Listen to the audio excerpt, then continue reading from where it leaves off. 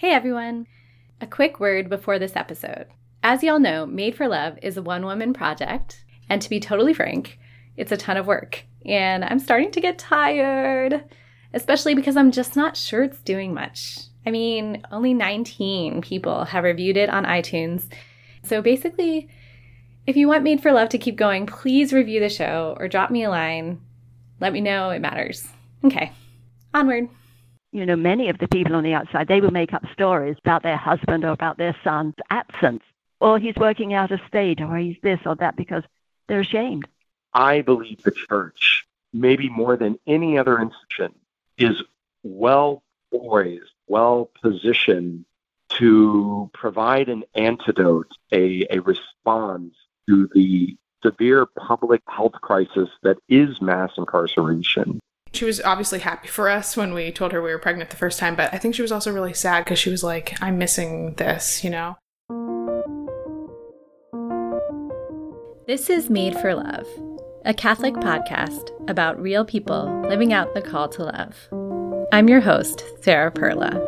This is the second half of our look at how incarceration affects families. Today we're focusing on the people outside and on how we can help people when they are released. You'll hear some of the same voices from the last episode, but one new one. My name is Lindsay Myers, married 5 years, a 3-year-old, a 1-year-old, and a kid on the way. And we also have in our house my teenage brother who goes to a local school here, and then my sister-in-law who is technically still a federal inmate, but she's on home confinement. So she lives with us until her official sentence is up. Lindsay is one of my neighbors. I quietly asked around the community for someone who could speak on this topic, and she volunteered. I arrived at her house after she dropped her kids off at school. Hey. Good morning. How are you? Good. How are you? Lindsay is 9 months pregnant. She wears her hair in a messy ponytail and laughingly admits that she almost forgot about our interview. When we need a quiet place to talk, we end up sitting on their bed upstairs, with their cat Phoebe demanding attention. Extra points if you can hear the cat when you listen to the audio. My sister-in-law, Jane, is 26, and we've gotten to know her a lot over the last 5 or 6 years, most of which she spent incarcerated. My husband didn't really know his sister because they're from sort of a dysfunctional family situation, and she had gotten involved in drugs when she was pretty young, 14-ish. So from the time that they were both teenagers together, she was sort of living in a different house or not living there and all around. And they just had basically no positive relationship. Other family members had drug habits, not just Jane, which, by the way, is not her name. And so Lindsay and her husband Taylor were often plunged into these crisis situations with his family. Even when you have a family member who has had several different incidents with the law, because she was not the first one in her family. It kind of felt like there was like always crises and incidents happening.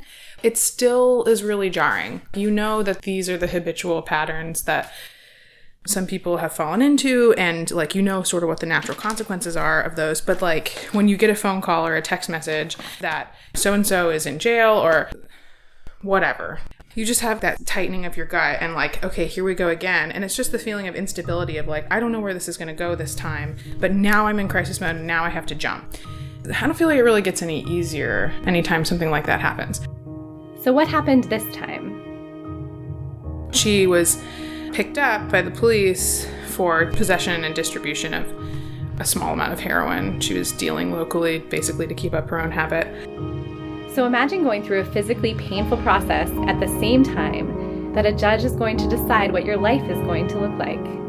She was going through withdrawal at the time, so she was super, super sick and very angry and ornery and, I mean, hard to be around. It's hard because you're just like, what is this young life? And how am I supposed to be responding to it? And she was sentenced to 10 years. That just felt so enormous. I can't remember if she was 18 or 19, but she was really young, and it's like 10 years.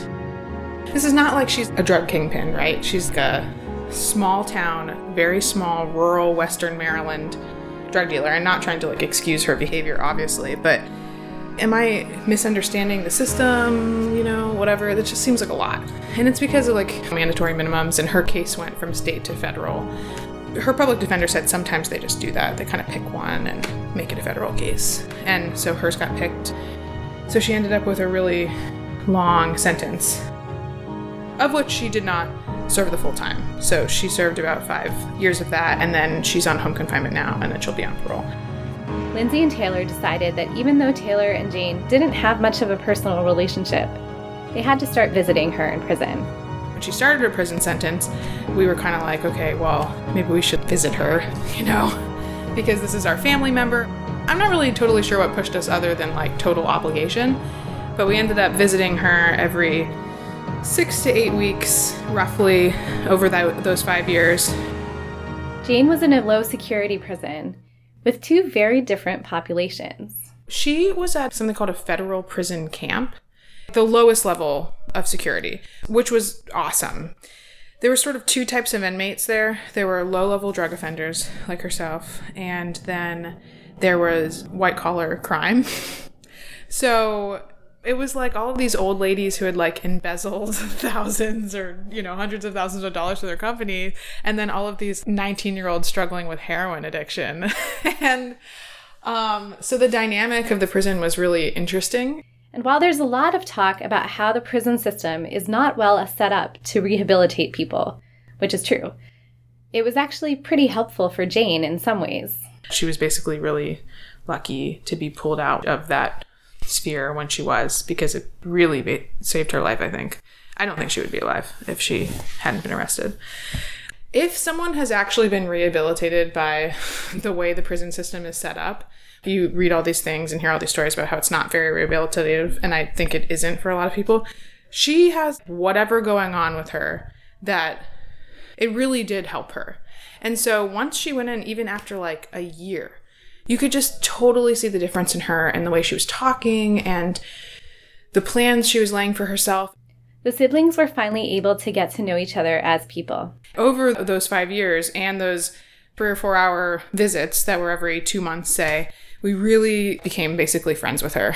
So I got to know her. She's just awesome. She's super level-headed, very wise. She's really good at seeing sort of the root of a problem and listening. It's like we are, using her as therapy. She's very good at organizing things, and she's just like a cool person to know and be around that we didn't even know. We didn't know that's who she was, and I don't think she knew either, because she was just so basically taken over by her addiction. So let's go visit Jane. Drive to the prison, park your car, fill out all this paperwork that you don't have XYZ weapons or paraphernalia on you. And then you go to this little brick building, the visiting center, that has basically crappy doctor's office chairs facing each other and some tables in between and a bunch of vending machines and microwaves. So they had food that you microwave from a vending machine. It was horrible. It smelled horrible. The whole place smelled like microwave hot dogs. And then the inmates were able to visit their families there.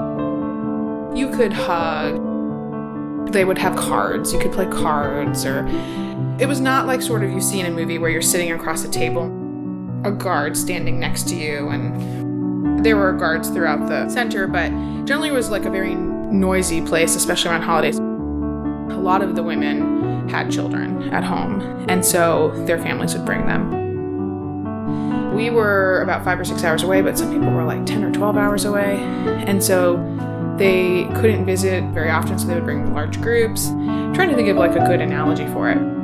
Almost like not comfortable lounge area in like a nursing home or something. There's lots of people there and lots of activity, except there's no comforting slogans on the wall, fake plants. It's like pretty sterile. There's no privacy, really. Oh yeah, there's absolutely no privacy. She had to be like strip searched when she left. Obviously, in prison, you have no say over what is happening. But even visitors are subjected to this lack of explanation. One of the frustrating things is how arbitrary things were. Over the 5 years we were visiting, the rules just kind of kept arbitrarily changing about what you could do there.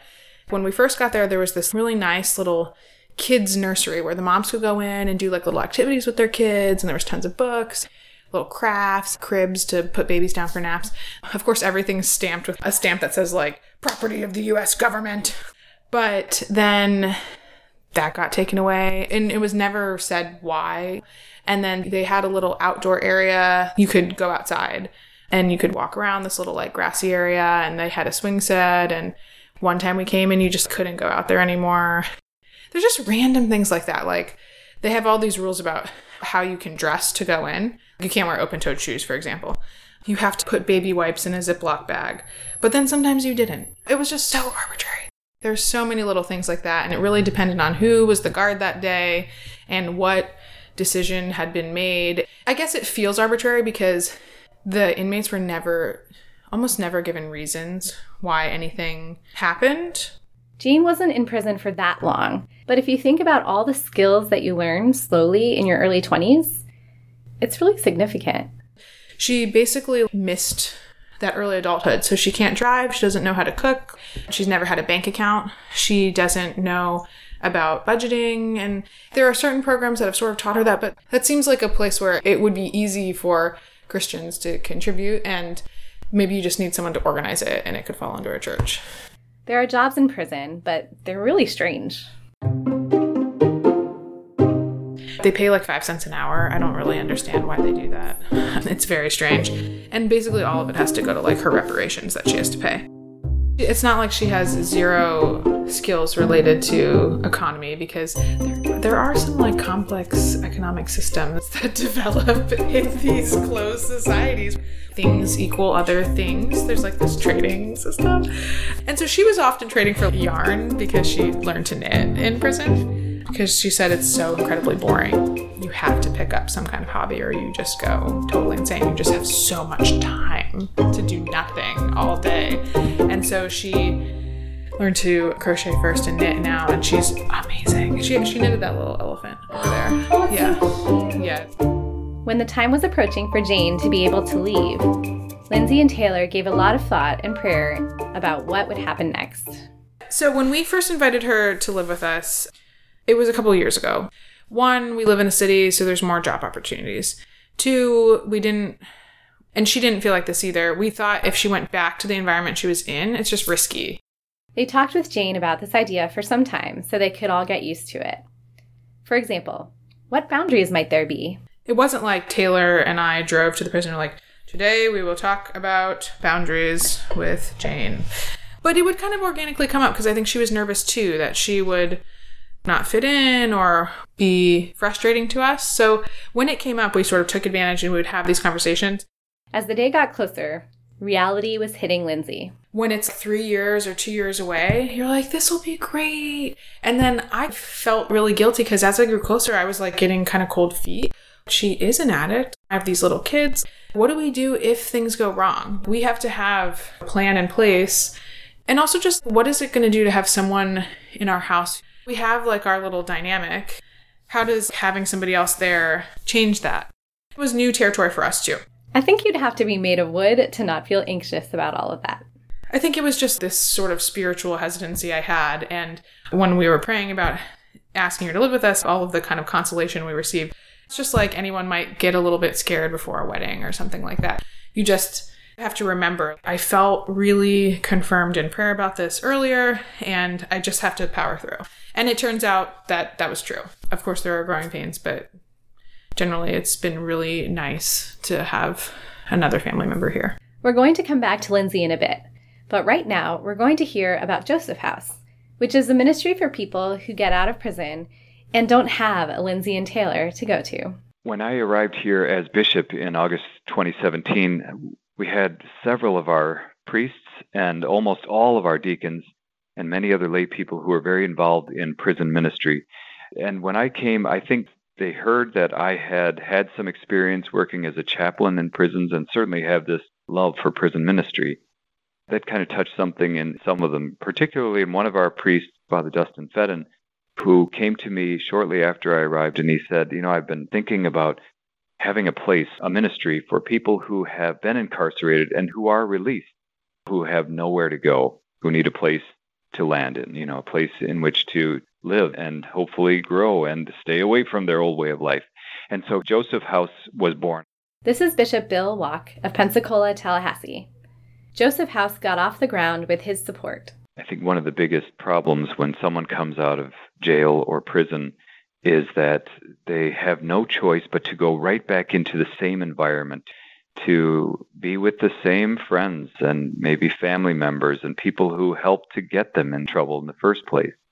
We see this in the high rate of recidivism in so many people, that they go right back to their old way of life, and soon they find themselves right back in prison. Remember, that's exactly what Lindsay and Taylor knew instinctively.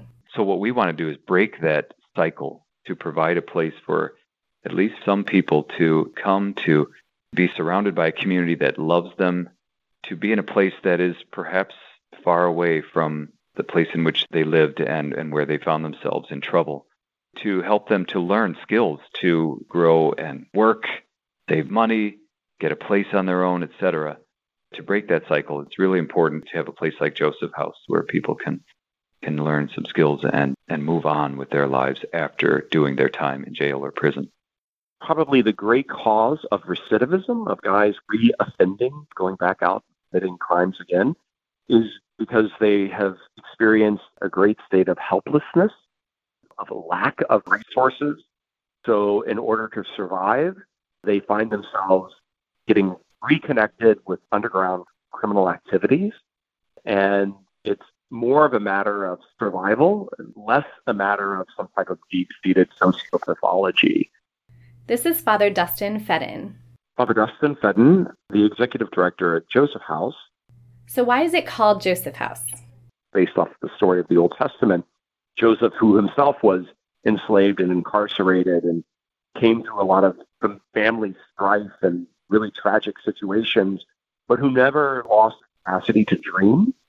So we want at Joseph House to create a space, an environment where it is easy for these men to begin to dream again about their lives and what they want to do with their lives, the lives that God has given them, the desires that God has given them. One of the main goals in post-incarceration ministry is to meet people's basic needs. So many of criminal activity actually stems from not only poverty, but of fear of being a victim. So they will do things to defend themselves, and they'll do it in exaggerated ways, or they will try to survive by getting caught up in drugs again and whatever else. And so the best way to prevent recidivism, prevent folks from reoffending, is to give them a space where not only do they feel safe, but that their needs are being met. They don't need to go back into this kind of survival mode that oftentimes leads to dangerous and risky actions and behaviors. So if we can create a space where their needs are met, where they feel safe and engaged, that they can begin to imagine a new life and new possibilities, then I think dramatically the chances of recidivism drop. Joseph House sets clear rules for people to follow. At Joseph House, because we believe in the dignity of every human person and the dignity of the community of people that will be here, we do have clear boundaries. So we have boundaries, first and foremost, about the respect of each person, not only our residents, but our volunteers. We really can't tolerate any explicit acts of violence or threats of violence. In order for any community to thrive, there has to be a sense of safety and of peace. And so we have to ensure the safety of all of the people, all of those involved in Joseph House. Another part of Joseph House is keeping out temptation. We also are very cognizant of the realities of addictions and of drug abuse and alcohol abuse, which even for guys that have been in for 30 years, they may have never had alcohol or drugs while they were incarcerated, but so often because they come back into stressful environments, those addictions will resurface. So guys that may have been clean for decades may come back out and right away they're craving alcohol and drugs. So we have a prohibition of drugs and alcohol within our community.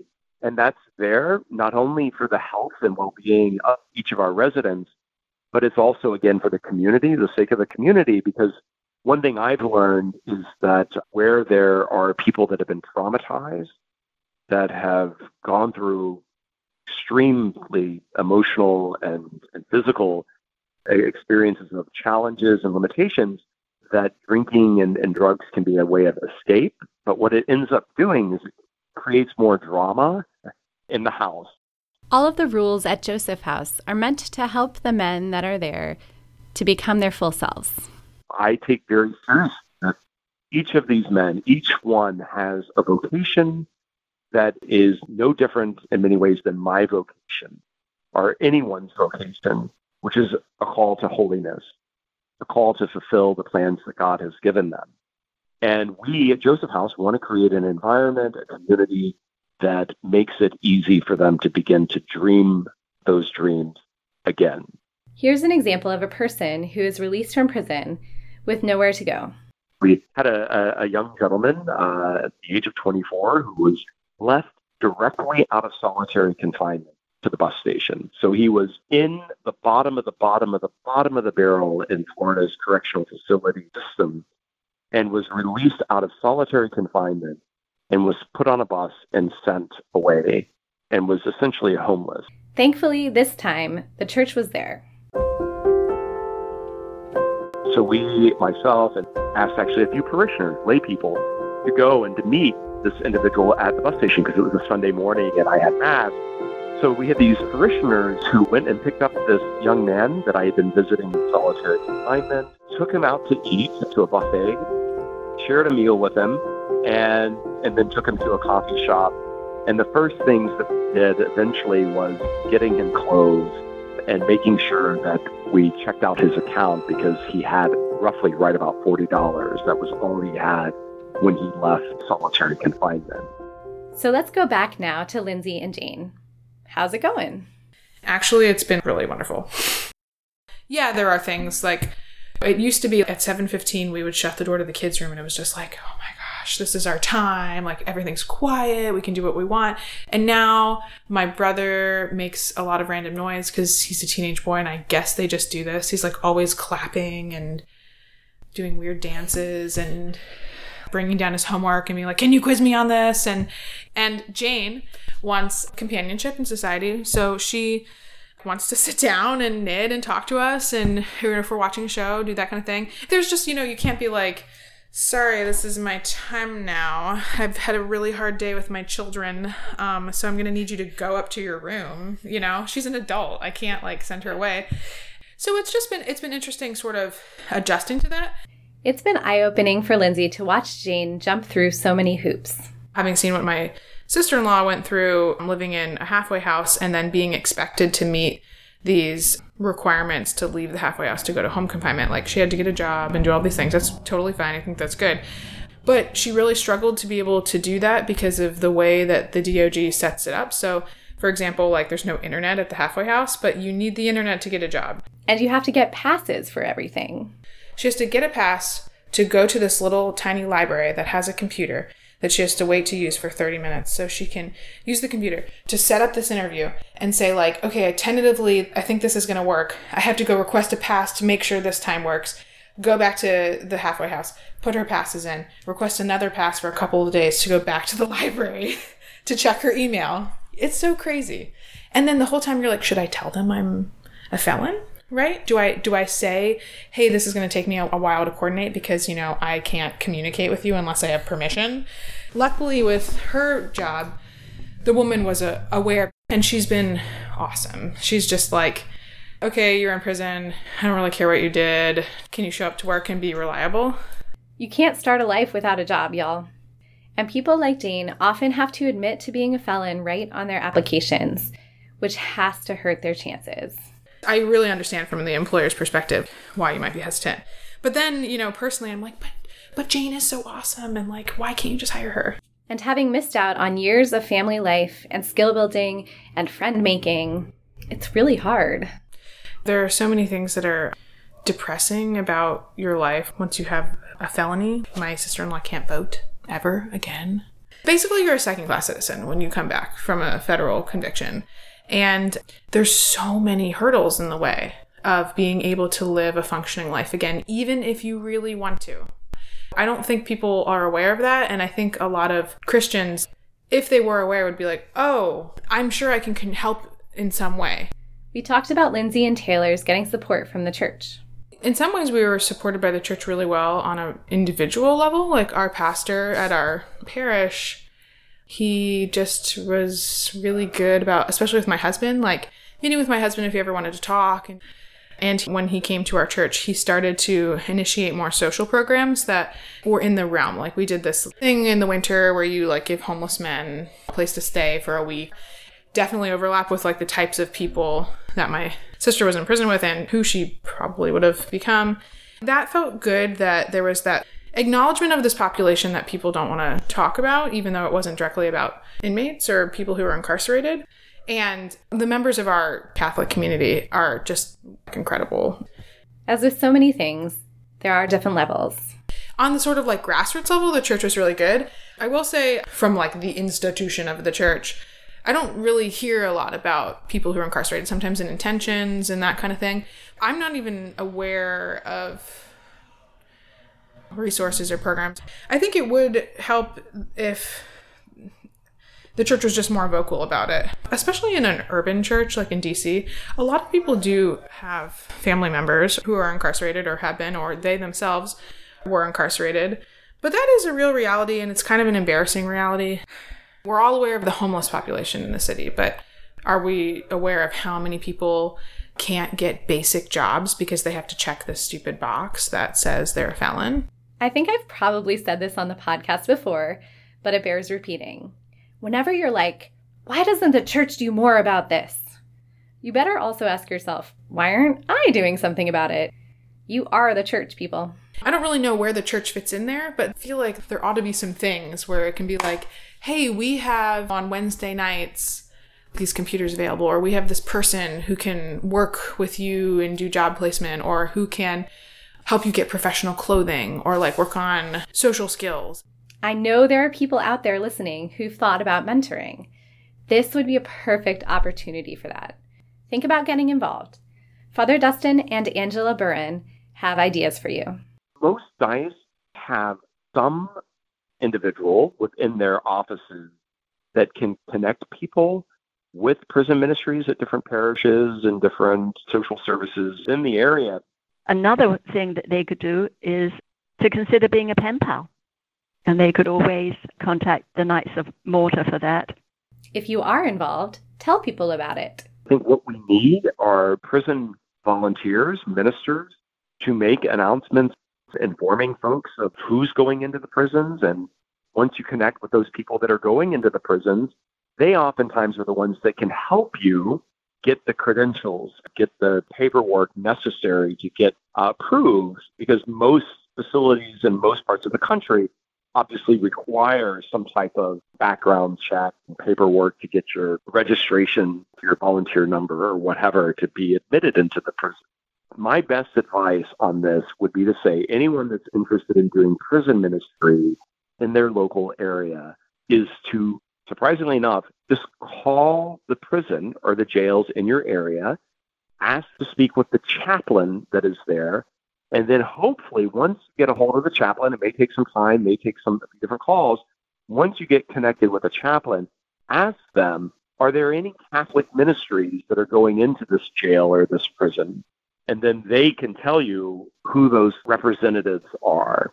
If you're interested in prison ministry, I would suggest that you contact the Director of Prison Ministry at your Archdiocesan office, and they will be able to help you begin to take the steps to become cleared to enter into an institution. You may be able to offer something like help with the GED, the high school grade equivalency program, or maybe one of the AA programs, as well as obviously going in as a Catholic volunteer.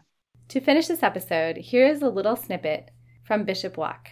Just before this interview, I received a letter from an inmate in one of our state prisons on the other side of the diocese, and he wrote And he said, our flock here in prison is at a low morale because we don't get to see you. He said, the Episcopalians have seen their bishop 3 times already, but we still haven't seen you.